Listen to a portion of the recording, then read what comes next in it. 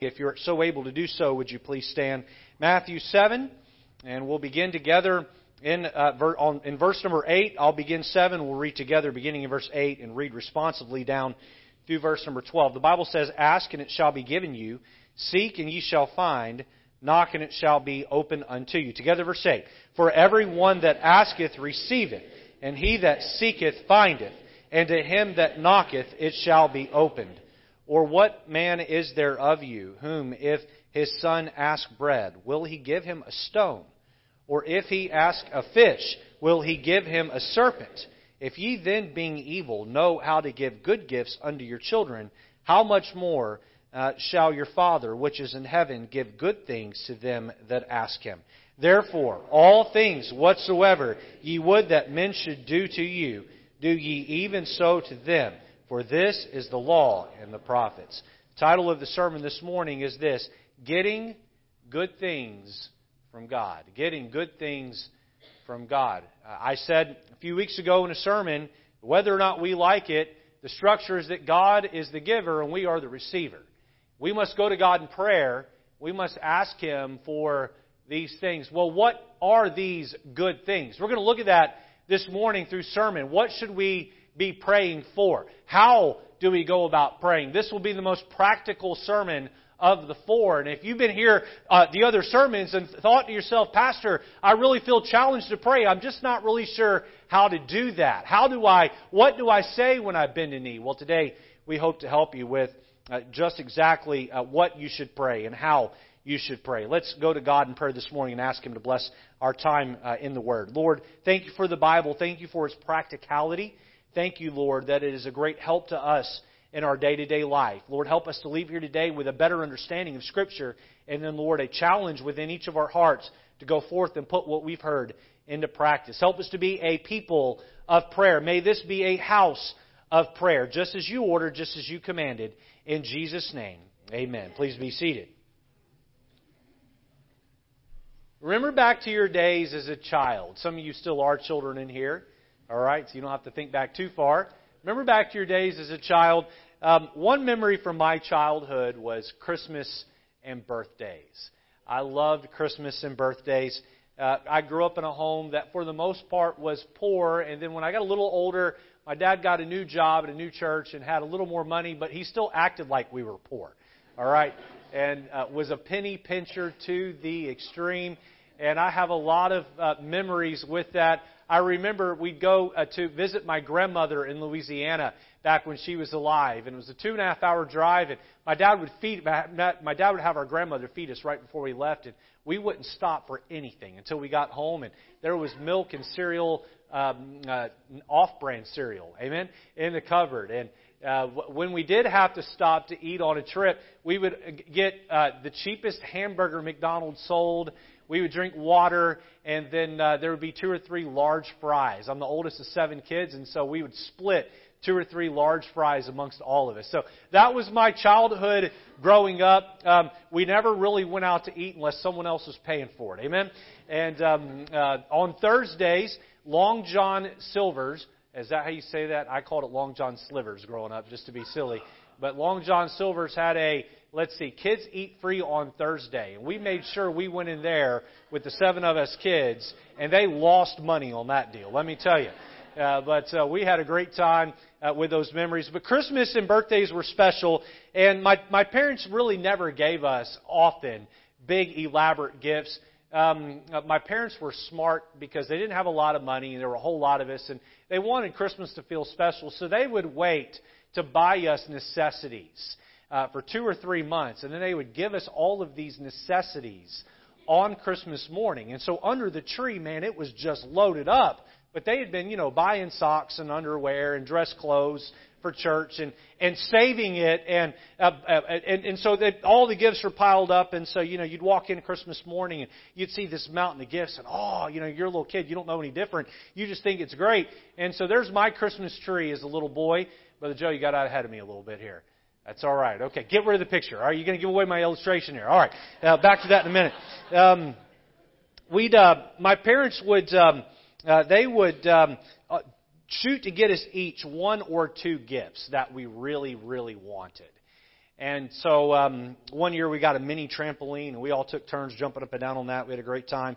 But my favorite Christmas, I had been dreaming about a bicycle, just dreaming about getting a bicycle and talking about it all the time. You know, kids aren't real subtle. I would love to have a bicycle. I would love to have a bicycle. I would love to have a bicycle. And so when I turned somewhere 7 or 8 years old, I went into my parents' room and woke them up, and they had us wait. And my mom got her camera, and she went with my dad into our family room, our den area, and they got in position, and they let us come in, and lo and behold, there were 2 bicycles for me and my brother. They're on the right there, Huffy red and white bicycles. And man, this is my favorite Christmas memory right here, okay? And so here is me and my brother at 7 or 8 years old, the look on our face when we saw those bicycles. There we are right there. There's your pastor. You see my little sister in the background there, Hannah. And so there's me and Timmy. There we are. Brother Joe zoomed in a little bit. So I had hair back then. Amen. You'd see how happy we were. And I don't know what else I got for Christmas that day. Probably just a bunch of socks and underwear. But the bicycle was all that really mattered. I asked and asked and asked and asked and asked. And on that Christmas morning, I got that bicycle. What an exciting time. Beyond Christmas and birthdays, my parents would do little things to surprise us. My dad, he had a business cutting lawns, and so he was school principal all day, doing that, and then he put me and my brother in the back of this old beat-up blue work van with a bus seat that he had found somewhere and bolted down to the floor. Was it safe? No, it wasn't safe.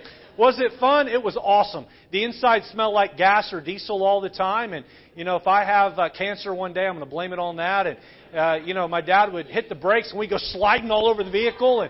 And he had built a ramp to get his lawnmower into the back, the riding lawnmower into the back of that thing. And, you had the gas lawnmower, you had the gas weed eater, you had the gas edger, the gas blower. And we'd go with him after school and we'd help him cut lawns, and then we'd stop at the gas station occasionally. And the highlight of the going out and cutting grass was my dad would stop and he would get us a knee-high soda. Anybody here remember knee-high sodas? How many old enough to remember knee-high sodas? Okay, you had purple and pineapple, and it's similar to Fanta, all right, but better. Fanta, but better. Okay, and then my favorite is we would get 25-cent. You can't get them for 25 cents anymore, all right? But 25-cent honey buns. How many of you here like honey buns? Anybody other than me? If I'm stopping at a gas station to get gas, there's a chance I'm going inside and getting a honey bun. Especially if I'm missing mom and dad, there's just a sentimental connection there.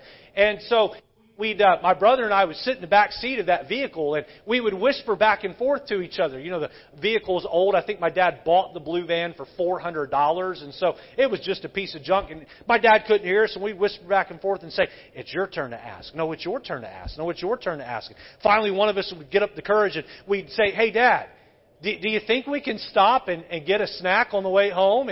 And he'd sit there real quiet, right? Act like he didn't hear us. Hey, Dad. Do you think we could stop and get a knee-high soda and a honey bun on the way home? And if my dad was feeling generous, he'd give each one. If he wasn't, we'd have to split the honey bun. And we would have to ask and persist. And we would ask and we would get that honey bun. And the Bible says in verse 11 of our passage, look back at verse 11. It says, "If ye then," speaking of dads or parents, "if ye then being evil know how to give good gifts unto your children, how much more shall your Father, which is in heaven, give good things to them that ask Him?" We're told here that God wants to give us good things. He puts a prerequisite on getting those good things. We must ask Him. We must ask Him. Psalm 37 verse 4 says this, "Delight thyself also in the Lord, and He shall give thee the desires of thine heart." How do you delight yourself in the Lord? You do that by spending time, by walking with God. I've talked about this much this year, but when you go on a walk with someone, you commune with them and they commune with you. You do some talking and you do some listening, and the better and the deeper you get to know someone, the more intimate those thoughts are that you share, and the more personable those thoughts are that you share, and relationships are built one conversation at a time. And as you delight in the presence of God, as you delight in the Lord, He gives you the desires of thine heart. James 1 verse 5 says, if any man lack wisdom, or rather if any of you lack wisdom, let him ask of God, that giveth to all men liberally, and upbraideth not, and it shall be given him. It shall be given him. If you ask for wisdom, Christian, the Bible says that God will give you wisdom, and we know that God always keeps His word. What am I trying to say this morning? Our God is a giving God. Our God is a giving God. The Lord enjoys giving. My mom took that picture on Christmas morning, and you know who got more joy that Christmas morning than me? My mom and dad did. Seeing the face lit up. Those of you here that are parents or grandparents and you give away gifts. The joy. Listen, I get gifts on Christmas morning, even still today, but I got to tell you, I enjoy a lot more watching my kids open their gifts than I do opening my own gifts. And the joy God gets of giving good things to us. And we come to His throne. We come into His throne room and boldly, as Hebrews 4 tells us, and we ask of God, and He enjoys being the giver because it is more blessed to give than it is to receive. Now, if God is handing out good things, what are these good things, and how do I qualify? I think that's the question all of us have this morning. Let's jump in this morning to our outline and let's look at 5 thoughts from Christ's teaching on this idea of getting good things from God. Good things from God. And so if you received a bulletin on your way in, I say this for our visitors each week, on the back of that bulletin you'll find a fill-in-the-blank outline, and the points will be up on the screen to help you be able to fill in the blank. So take notes as we go. If you hear something that is meaningful to you, scribble that down, and you have that later to review and let that soak in even deeper. All right, let's jump in here. Number 1, notice Christ's condition. Christ's conditions. There are people all over this world who are lined up in the wrong line. You see, we are born with a sin nature, and that puts us in Satan's line. It puts us in Satan's line. John 3 says this, that if you believe, you're not condemned, but if you believe not, you are condemned already. And we're born by default not believing in God. We're born by default with a sin nature. We're born by default rebelling from God and rebelling from God's plan of salvation. We're in a line that if we advance to the end of that line and die in that line, we're going to wake up one day in a devil's hell. But Jesus has made it possible for you to get out of that line and get in His line. Matthew chapter 7 verse 14 says this. It says, because straight is the gate and narrow is the way which leadeth unto life, and few there be that find it. Now, there are a few translations of the English Bible that says that hard is the way. But notice that the Bible here does not say that it's hard. It says few there be that find it. It says narrow is the way. Listen, the truth is it is not hard to switch from Satan's line into Jesus' line. It is not hard to get off the devil's path and get on Jesus' path. You say, well, why do so few do it? So few do it because they are not willing to swallow their pride and humble their heart and put their full faith in Christ alone to be their Savior. Once you become born again, you now qualify to stand in God's line and get good things from Him. All right? Many Christians, though, still don't get in line. Oh, they're on the path to heaven, but they don't get in line. They don't pray and ask God to give them good things. Look down at Matthew 7 and look at verse number 7. Look at verse 7. What are Christ's conditions? They're laid out right here. Ask, and it shall be given you. What's that next word? Seek, and ye shall find. And the next one? Knock, and it shall be open unto you. For every one that asketh, receiveth, and he that seeketh, findeth, and to him that knocketh it shall be open. Now in Matthew 7, verses 7 and 8, I see 3 levels petitioning heaven. 3 levels of praying. All right, let me give you level 1. Level 1 is ask or petition. Ask or petition. Many people go through life trying to find good all on their own. They're trying to dial in good all on their own. Now, let me just say, sometimes the simplest doctrine you can give can be the most effective, all right? The doctrine I'm going to share with you right here is very simple, but yet so few people in our world outside of church really, truly grasp this, okay? Here we go. God is good. God is good. God cannot do evil because God is good. All right, here's a contrast doctrine. Ready? Here it is. The devil is evil. The devil is evil. Have you noticed that God and good are only 1 letter apart, and the devil and evil are only 1 letter apart? Even our own etymology is trying to tell us that God is good and that the devil is evil. Now, God, let me flesh this truth out a little bit here. Ready? God authors good. He authors good. Where you see good in the world, God is the author of that good. All right? Here we go. Let's flesh it out further. The devil authors evil. The devil authors evil. Satan is in charge of all the evil that you see in this world.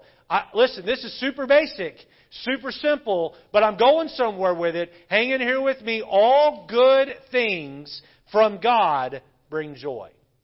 All good things from God bring joy. When I get in line with what God calls good, and I receive those good things from God, the end result is always joy. All right, here we go. All evil things that from Satan eventually bring pain and hurt. Eventually bring pain and hurt. You say, how do I know if something is truly good and evil? Because the lines are blurred. And we were told that evil in the last days would be called good, and good would be called evil. We know, according to out of the very mouth of Jesus in the book of Matthew, chapter number 24, we know that in the end days it will be like the days of Noah, where the thoughts and imaginations of every man are only evil continually. And evil is celebrated as good, and good is put down as evil. And you say, well, Pastor, the lines are blurred, and this is confusing. How do I know when something is good and something is evil? Well, very simple. Look at the end result. Does it bring joy? Because if it brings joy, then it comes from God and it's good. Does it bring pain and hurt and destruction as the end result? Well, then you know that it is authored from Satan, authored from the devil, and it is evil. If you're not asking the author of good for His good, then you cannot and should not expect to get good from Him. You're not asking the author of good for His good, then you cannot and should not expect Him to give it to you. Mistake many Christians make is that we begin to take God's goodness for granted. We begin to take God's goodness for granted. Have you ever made the mistake as a parent or grandparent of giving good things to your kids on just extras to your kids on such a regular basis that they cease to say thank you? They just kind of, right? Hey, I got you the latest game system out. Okay. Right? And then if you don't get it for them, they complain. Right? Hey, you know what? Let's not get you the Walmart champion shoes. Let's take you down to Foot Locker and get you some Jordans. Well, you always get me Jordans. What's the big deal? Right? We just begin if we're not careful, kids begin to take the good we do for them for granted. You know, we do the same thing with God, don't we? God pours down blessings on us every day, whether we ask for them or not. And instead of saying, thank you, Lord, that my car started, it's, what? My car didn't start. What's wrong with this piece of junk? Right? You lose your job after 20 or 30 years and begin to gripe at God because He took your job away. But did you thank Him each day you got there? That you had that job? That He provided that for you? Can I tell you, a big mistake many of us make is that our bodies are a complex systems that all work together. And listen, you may have an ache and a pain here today. I've got some aches and pains right now. Nothing minor or nothing major. They're just minor. They're just nagging little things. And if I'm not careful, what happens is I focus on what's wrong with me, not what's right with me. Instead of thanking God for all of my bodily systems that are working in order and working together, what ends up happening is I wish this would stop hurting. I wish that would stop being a problem. We begin to take for granted the good that God does give us in our life. And instead of asking Him and thanking Him, we take it for granted. And then even worse than taking God's goodness for granted, we become entitled. We become entitled. God, you owe me. You owe me. Can I just tell you this? God does not owe us anything. You know what I deserve? I deserve to go and die and burn in the devil's hell. That is not something that's easy to say in this culture in 2022. I am a sinner. I am a reprobate of God. I have broken God's law more times than I can even count. And if God gave me justice, if God threw the book at me, He'd pick me up by the nape of my neck and He'd drop me in hell. And that's exactly where I deserve to go. The truth is, that's all of us. But we don't get the good things that we're used to getting from God, and we begin to gripe and complain. And we act entitled toward those things. And I just want to say, wait a minute. Hold on. Didn't Jesus teach us in the model prayer, didn't He teach us that we're to ask Him to give us our daily bread? Right? Our daily bread.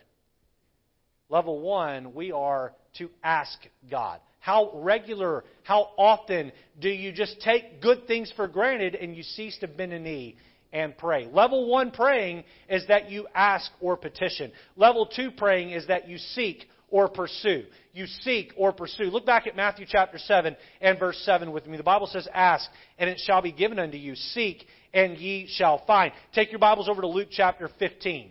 Luke chapter 15 this morning, and let's look at a couple of parables that Jesus told out of Luke 15 about this idea of seeking or pursuing. Sometimes we go to God and we say, Lord, could you please provide this? Lord, could I please have that? And God says, well, maybe, but I just need you to maybe seek my face a little bit more. I need you to commune with me a little bit deeper. I used the illustration a few weeks ago about a kid who runs up on a front doorstep and he rings the doorbell. And before you can even get to the door to answer it, he's already ran off and ran down the street. And oftentimes we run to heaven and we knock on heaven's door and we say, Lord, I need this. And we turn and leave. And by the time God gets there to commune with us, we're long gone into our day doing the next thing. And God says, listen, I don't just want you to ask. I want you to seek my face. I want you to pursue a deeper relationship with me. Look at Luke 15 and look at verse 1. Let's read down through verse 7. The Bible says, then drew near unto him all the publicans and sinners for to hear him. And the Pharisees and scribes murmured, saying, this man receiveth sinners and eateth with them. And he spake this parable unto them, saying, what man of you, having 100 sheep, if he lose one of them, doth not leave the 99 in the wilderness, and go after that which is lost until he find it? And when he hath found it, he lay it on his shoulders, rejoicing. And when he cometh home, he calleth together his friends and neighbors, saying unto them, rejoice with me, for I have found my sheep which was lost. I say unto you that likewise joy shall be in heaven over one sinner that repenteth, more than over 99 just persons which hath no repentance. What is he saying here? He's saying that the shepherd who's lost the sheep is willing to leave the 99 behind to go and find that one sheep, to go find that one lamb, to pursue and pursue and pursue and look and look and look until he has found that sheep, put it on his shoulders and brought it back to the flock. We are to pray in like manner. We are to pursue the face of God and pursue and pursue and pursue until that thing which we have prayed for, that thing which we have labored for, until God has answered it. But look down at verse number 8 and let's read down through verse 10, and we see not only the shepherd that was seeking the lost sheep, but the maid that was seeking for the lost coin. Look at verse 8. Either that woman having 10 pieces of silver, if she lose one piece, doth not light a candle and sweep the house and seek diligently till she find it. And when she hath found it, she calleth her friends and her neighbors together, saying, rejoice with me, for I have found the piece which I had lost. Likewise, I say unto you, there is joy in the presence of the angels of God over one sinner that repenteth. Now, the passage here clearly is talking about Jesus seeking for sinners and finding them and bringing them in to the fold. But can I say this morning that we are to pray in like manner? We are to pray and seek the face of God. We are to pray and pursue the heart of God. Asking requires nothing more than a few minutes of your time. Seeking requires you to labor in prayer. It requires a greater amount of time. It requires a greater amount of energy. It requires a greater amount of your resources because you're going to labor in prayer. Mankind seeks what is truly important to his heart. Now, before I move on to number 3, let me just say what I think happens with many of us. Here's what I think happens. We are only dependent on God to give us what we want about 5%. We're dependent on ourselves 95%. You say, prove that, Pastor. Okay. When you pray for 30 seconds and then work for hours to solve it on your own, who are you really trusting to get it done? We throw a token prayer up to heaven. Lord, would you help me with fill in the blank? No, I'm going to go figure out. And God says, well, wait a minute here. Why don't you pray 95% and then follow through and do what I tell you to do? Why don't you believe that I'm the one who can provide that for you and take care of that for you? You see, we shouldn't just ring heaven's doorbell and run away. We should knock on heaven's door and then sit at the feet of Jesus and commune with Him and really believe that He is the one that provides all things that are good. Level 1, we ask or petition. Level 2, we seek or pursue. Level 3, we persist. We persist. Look at verse number 8. It says, ask and it shall be given you. Seek and ye shall find. Knock, knock, and it shall be opened unto you. I believe wholeheartedly that prayer moves the heart of God. I believe that even more so, prayer molds the heart of the Christian. As I get on my knees and ask, God begins to change me. As I get on my face and seek and beg God for something that is good, I change even more into the man that He wants me to be. Sometimes God wants us to go beyond asking and seeking. Sometimes God wants us to go as far as knocking. Jacob prayed and wrestled with God all night. And as a result, God changed his name to Israel and blessed him. Jacob persisted. Moses knocked on heaven's door and fasted for 40 days and 40 nights. Prayed and fasted. Aaron and the Israelites were spared God's all-consuming wrath. Why?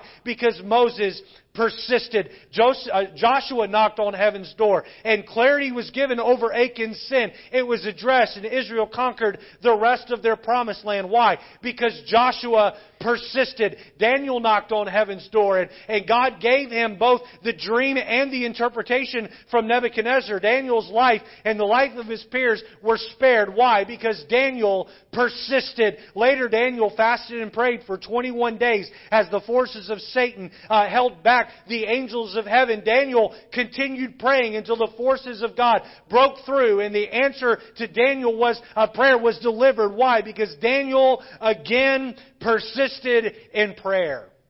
Paul spent 3+ years on the backside of the desert walking with God in prayer. God gave him the knowledge of the gospel of salvation that we now enjoy in the book of Romans and Ephesians and 1 Corinthians and many of his other epistles. Why did we receive this gift from heaven? Because Paul persisted in prayer. In fact, you cannot go through Scripture and find anyone in Scripture that accomplished anything great for God that was not a man or a woman of prayer.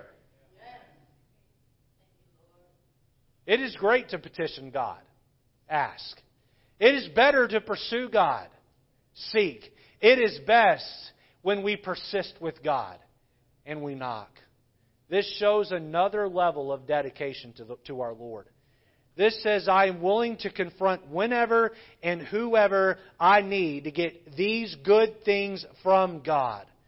It is grabbing hold of an idea in prayer with God and saying, I will not let go until the morning light. I will wrestle. I will fight. I will battle in prayer. No, I'm not battling against God. I'm battling in prayer with God. And God, I'm expecting You to do some miraculous things. The journey will change you. This persistence molds your heart while it moves God's heart. Some good things God will give you is if you just simply ask. Some good things God will only give you if you're willing to seek. And then there's whole nother level of good things God will only give to those who knock and continue to persist with heaven. Number one, we see Christ's conditions. Number two, notice a parent's care. A parent's care. Look at Matthew chapter 7 and look at verse 9. The Bible says, "Of what man is there of you, whom if his son asks bread, will he give him a stone? Or if he asks a fish, will he give him a serpent?" Here God is using an illustration they very well understand. All right, parents, your child comes up and he's hungry. He says, "Give me something to eat. Give me some bread." And Mom and Dad say, "Here's a rock. Go outside and play." Right? "Hey, Mom, I broke all my teeth trying to eat that stone." Well, best of luck to you. No parents do that, right? No sane, sensible parents give their child a rock when they're hungry. And the child says, "Can I have some meat? Can I have a fish? Can I have a piece of fish?" And Mom and Dad say, "Here's a scorpion. Go play in the backyard. Don't get stung." Nobody does that. We know that parents, God puts intuition inside of them to love and take care of their kids no matter the cost. There's a story about a missionary in Korea back in the 1950s. There was a very, very bad snowstorm, just a blizzard of a snowstorm that lasted an entire day. And he and his wife, as you would expect, were hunkered down inside. And after the snowstorm was over, they cleared the walkways and, a couple of feet of snow. And the missionary went for a walk just to see the beauty of the snow. And lo and behold, he saw the body of a dead naked woman laying just off the side of the road, only just about a half a mile from his home. And he thought he recognized the lady that was there. It was a mother who was poor and homeless, and he had tried to help her. He and his wife had tried to help her, and he noticed that she was facing in the direction of his home, and he heard something, and he flipped her body over, and underneath her body was a little baby girl, her little baby girl. She had kept alive through her warm body there in the snow. She was trying to make it to the missionary and trying to make it into his home through the snowstorm. And she died and gave her life to keep her little one alive. And, my friends, I think if you're a good parent here today, if you're a normal, reasonable parent, any parent would be willing to lay their body down on top of their child to keep that child alive. Why? Because as parents, we care for our children. Can I just say this morning that many times, oftentimes, and I'm going to be careful here, but oftentimes people develop their opinion of God the Father based on their relationship with their earthly father. Based on their relationship with their earthly father. If you had an earthly father that raised you in church and did his best to be a good, solid Christian man, you probably have a pretty accurate view of God. Others in here grew up without a father in their life at all, and they don't know what that relationship with God looks like. And I would say this, you can learn that and develop that by studying the Bible and studying the Scriptures. And the longer you're saved and the more dedicated you are to God, God the Father will reveal Himself and His attributes to you, and you can have that strong relationship. There may have been an absentee relationship with your earthly father, but your heavenly Father will more than make up for that soul level of love that He wants to pour down on you and give you, and you are worthy, you are valuable, you are something special in the eyes of God. And He loved you so much that He sent Jesus Christ to die on the cross for you and buy you back so that He could adopt you into His family and make you His own. You don't have to seek the approval of man. You don't have to seek the approval of your peers, because God, the holy God of heaven, loved you and has adopted you into His family. Others of you in here may have grown up in a home with an abusive father, and you tend to wince anytime you do wrong, thinking God's going to lose His temper on you and come down hard on you. And My friend, that's just not the nature of God. The Bible says He's long-suffering and He's caring and He's kind. Yes, He's a balance of justice and mercy, but God tends to pour down His mercy on us all the time. And for Hebrews 13 tells us that God never punishes more than He absolutely must. And when He does, He chastens in love. He chastens in love. You see, today, if your idea of God the Father is either confused or distorted, I would encourage you to understand that if we, being evil, only know how to give good things, how much greater is the care and love of a holy God? Don't hesitate to run to God for Him to provide these good things to you. Number 1, we see Christ's conditions. Number 2, a parent's care. Quickly, number 3, notice Christ's compassion. Christ's compassion. Look at Matthew chapter 7 and look at verse number 11 with me. The Bible says, "If ye then, being evil, know how to give good gifts unto your children, how much more shall your Father which is in heaven give good things to them that ask Him?" If I knew that my son or daughter were in trouble and they were outside of my immediate watch care, I would drop whatever I was doing to run to their aid. A few months back, I was doing my best to hang a chandelier in the parsonage here next door. Front lobby. It was just a light fixture, not really a chandelier, but front lobby. And you know what? I didn't do a very good job. Brother Varra had to come and finish it for me. Amen. But I was making an effort. And I'm up on a ladder, and I've got this thing, and I'm trying to get it wired in and all that. And Matthew and April came over here to the church parking lot to play. And April took her wiggle board or her ripstick, and she's playing on that. Matthew comes barreling in the back door of the house and says, April was coming down the hill into the lower lot, and she fell. You know, as a parent, your mind runs to the worst thing. Did she break her neck? Did she break her arm in 13 places?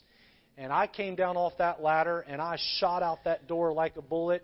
And I'm not exactly in the best of shape, but none of that mattered. And I made it to the bottom of the hill, and there April was laying in a puddle, a water puddle and mud, laying in a mud puddle and covered in mud, and she's weeping and crying. And I ran over and I picked her up, and I helped her back over to the house, and she ended up being fine. You know, April has a flair for the dramatic a little bit, but she ended up being fine. And you know what? I ran to her aid. You know, God in heaven, He looked down at His creation, and He saw that we had fallen in the mud puddle of sin. And God said, if they die in that sin, they're going to go to hell. Because the wages of sin is death. And God said, oh, but I love them. Oh, but I care for them. And what did God do? God bankrupted heaven. He took His most prized treasure. John 3:16 calls Jesus the only begotten Son of God. Your attention up here. Listen to me this morning. God took Jesus and He sent Him to earth and He put Him up on a cross. And God took our sins and Jesus became our sins. And He offers you and I the gift of His righteousness. He offers you and I the gift of eternal life. Jesus wants to save your soul. He wants to take you from being homeless and without a Father, a Heavenly Father. And He wants to give you eternal life. He wants to adopt you into His family. You see, you have to understand that the compassion of God is best defined and most profoundly defined through the adoption of one's soul into the family of God and the transfer of the gift of eternal life in heaven. If you're here today and you've never put your faith alone in Christ to save you, please understand that a gift is free by default. It is free by default. If I showed up to your house with a gift and you tried to pay me for it, I'd be offended. I'd be offended. I'd say, I don't want your money. I'm bringing you a gift out of my goodwill. I went to the store and I paid for it. I took the time to put it in a box. I took the time to wrap it. And trust me, I'm not very good at wrapping gifts. And here I am with it. And here it is for you. And you want to pay me for it? You either take it or leave it. And listen, God did not go to a store to buy you eternal life. God pulled out His checkbook, if you will, and He signed the life of His Son on the dotted line. And He sent Jesus to the cross. That was the cost of the gift of eternal life. That is the best thing that God could ever give you. And if you die without that gift in your possession, my friend, God is going to have no choice but to send you to hell. He already put His Son on the cross and sent Him through hell for you. He offers you eternal life. Though that is the greatest thing from God you could ever get. You say, well, Pastor, I'm here today, and I have done that. I have believed in Jesus to be my Savior. I rejoice in you, with you. You say, well, what's next? Well, let me give you number 4. Here, this point is for the Christian, and this is where we get really practical with the message. Number 4, good clarified. Good clarified. Get good things from God. Good things from God, the title of the sermon. Well, what good things are there to get? Well, if we're thinking in terms of materialism, I can come up with a long list of some good things I'd like to get, right? There's some tools I'd like for my house, and, there's a sports car that I kind of like, and, there's some clothes that are, more expensive than I'm willing to pay. If God's just going to drop good things out of heaven, I've got a list. How many of you think that's probably not what this Scripture is talking about this morning? That is not. But see, that's how many of us think. We get on our knees and say, Lord, I could use a new this, and I could use a new that, and I'd like to have a new... And I just want to say this morning, before I get into this point, I quit asking God to give me material things a long, long, long, long time ago. Now, I've asked God to give other people material things. You say, but what if you really do need it? God knows what I need. God knows what I need. You say, well, aren't we supposed to ask God to give us these good things? We have a promise in Matthew 6 that if we seek first His kingdom, He's going to give us the necessities of life. No, I thank God when I get them. I don't ask God for them. You say, well, what do you pray for? Look at Luke 11 and verse 13 with me. Look at Luke 11 and verse 13.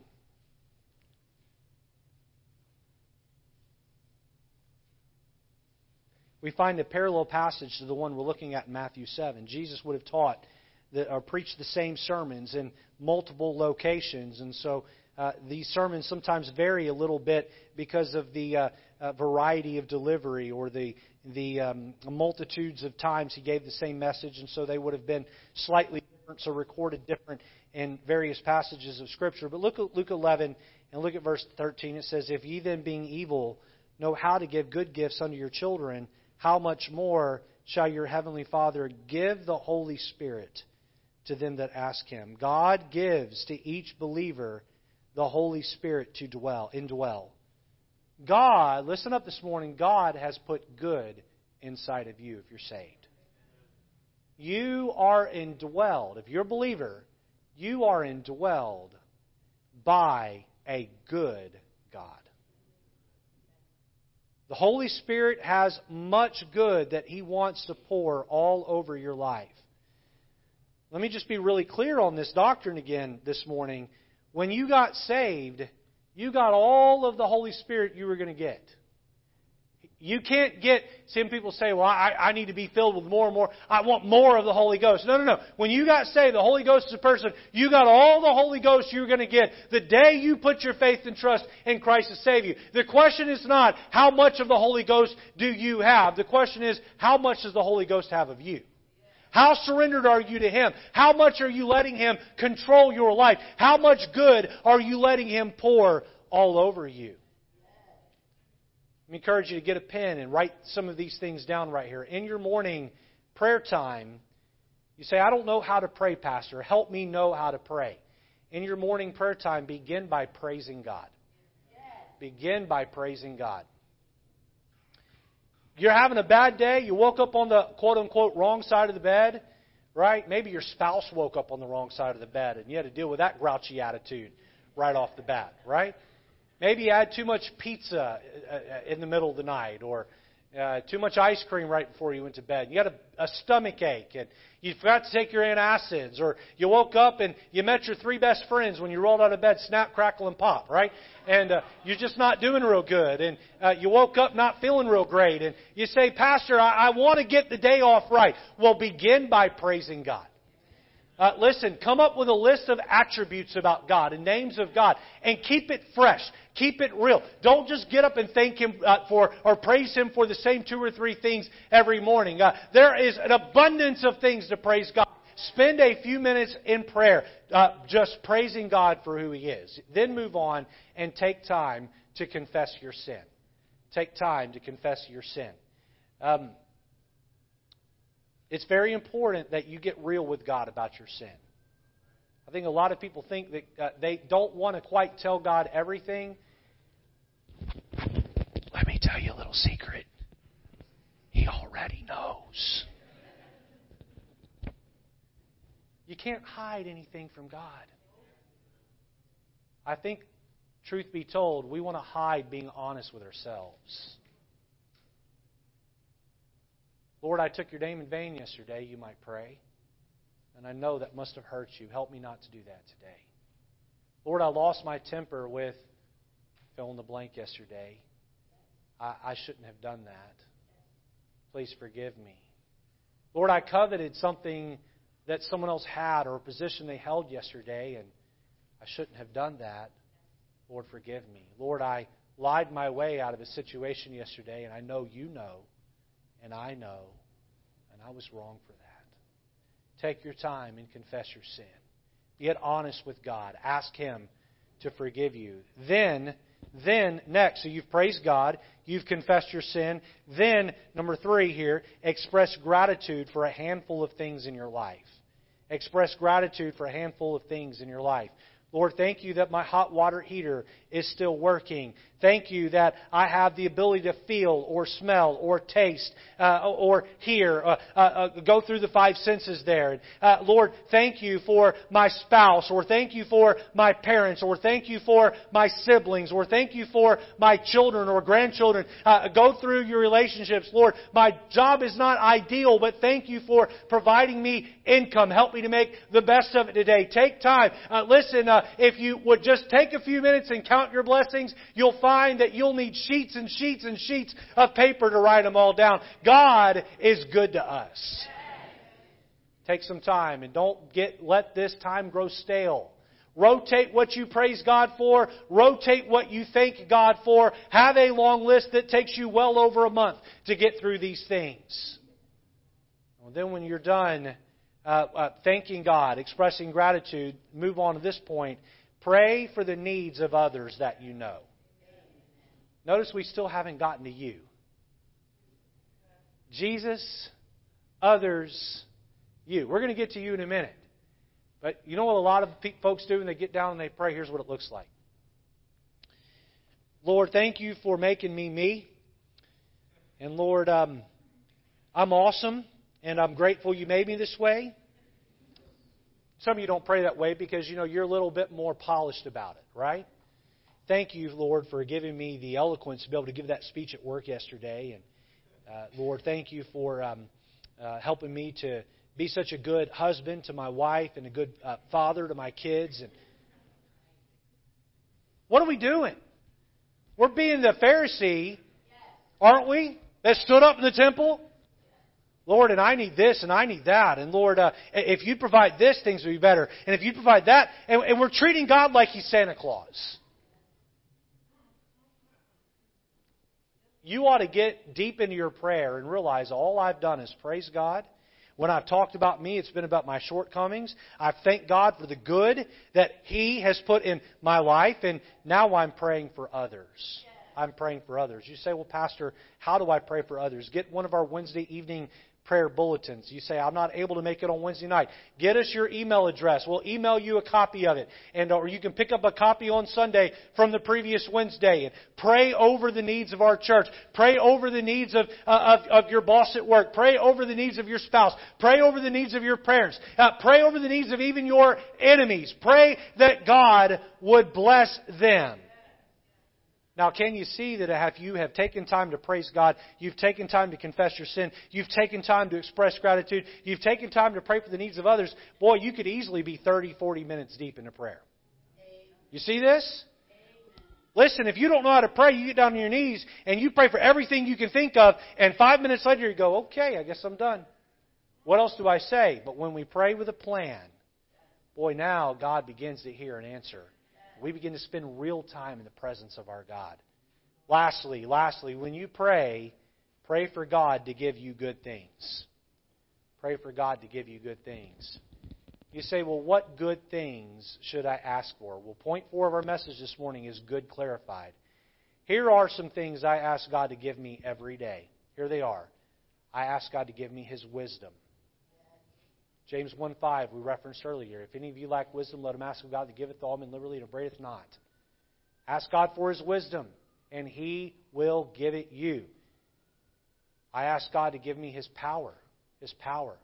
Philippians 4:13, I can do all things through Christ, which strengtheneth me. I ask God to give me His power. I don't want to do things through my strength. I want to do things through His strength. I want His power being breathed through everything I do. I want God to give me good things. I ask God to give me His love. His love. 1 John 4, verse 7 and 8 says, Beloved, let us love one another, for love is of God, and everyone that loveth is born of God, and knoweth God. He that loveth not knoweth not God, for God is love. If we're going to love others the way Christ wants us to love others, then we need to ask God to channel His love through us onto others. What good things should we ask of God? Well, His wisdom, His power, His love. Write this one down.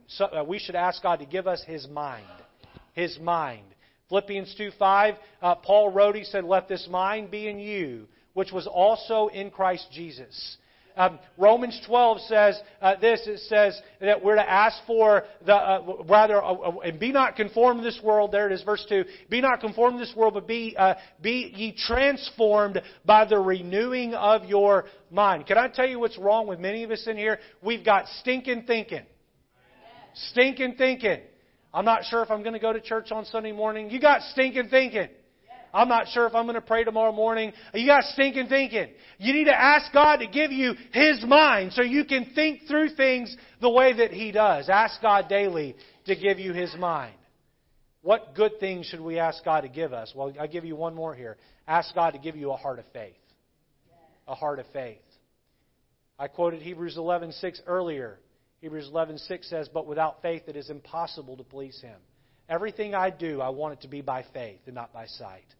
Lord, help me to drive my kids to school by faith. Help me to counsel at church by faith. Help me to write my sermons by faith. Help me as I check out at the grocery store to handle the clerk by faith. Help me as I even pick which grocery store to go to do that by faith. I want God to give me a heart of faith. Nowhere in here did I ask God to give me a Ferrari or a new suit. Nowhere in here did I ask God to upgrade my home or to upgrade my smartphone.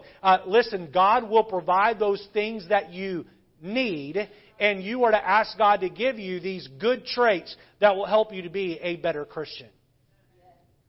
Good clarified. Number 5, and lastly, notice Christ's commandment. Christ's commandment. Look down at Matthew chapter 7 and verse 12. I love when we take verses we're all familiar with and put them in proper scriptural context. We've looked at Matthew 7 through 11. Now let's look at verse number 12. The Bible says, Therefore all things whatsoever... Let me pause here. I want us to read this together. Everybody get there. Matthew 7, verse 12.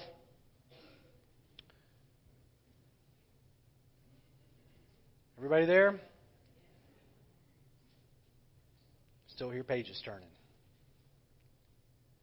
All right, Matthew 7, verse 12. Here we go. Ready? Read it with me. Read it with some enthusiasm. Here we go. Therefore, all things whatsoever ye would that men should do to you, do ye even so to them. For this is the law and the prophets. We know this as the golden rule.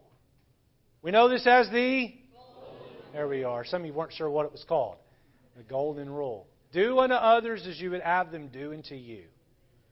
That's a great thing to do at home, isn't it? With your kids and your spouse. And that's a great way to treat your coworkers at work. Do to them, not what they do to you. Do to them what you would have them do unto you.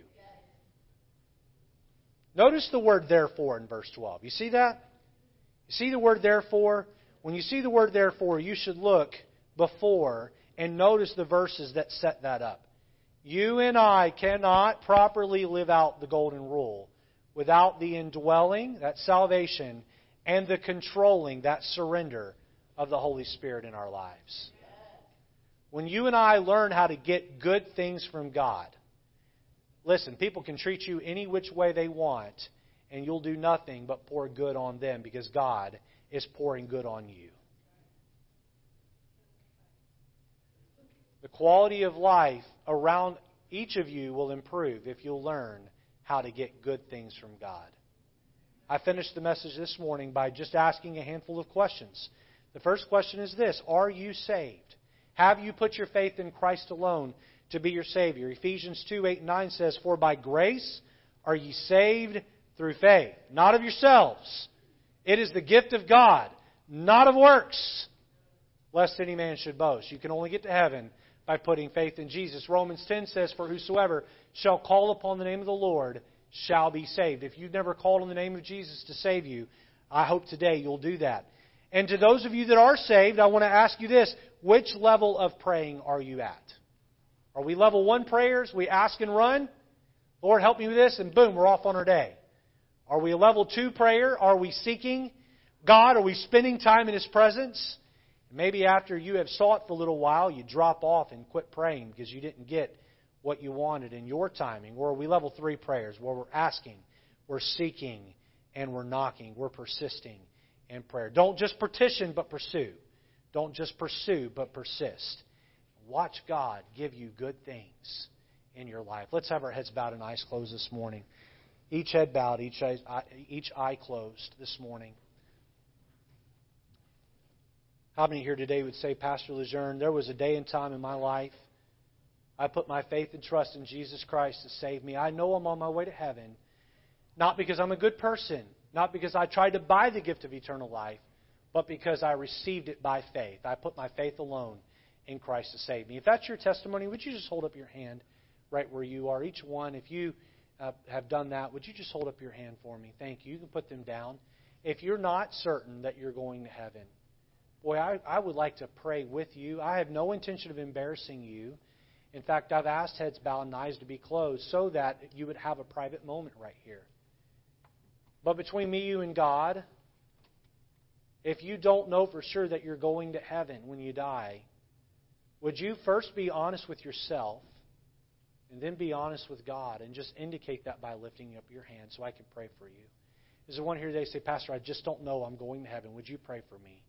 If that's you, would you hold up your hand? I see one hand. Is there anyone else? "I just don't know if I were to die, I'd go to heaven." Would you just pray for me, Pastor Lejeune? The one hand that was raised, I just want to say thank you for being honest.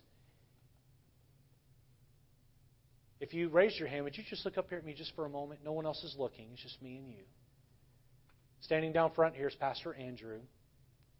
In a few moments, I'm going to have everybody stand. Several people will most likely come down and bend a knee here and pray. Several people will.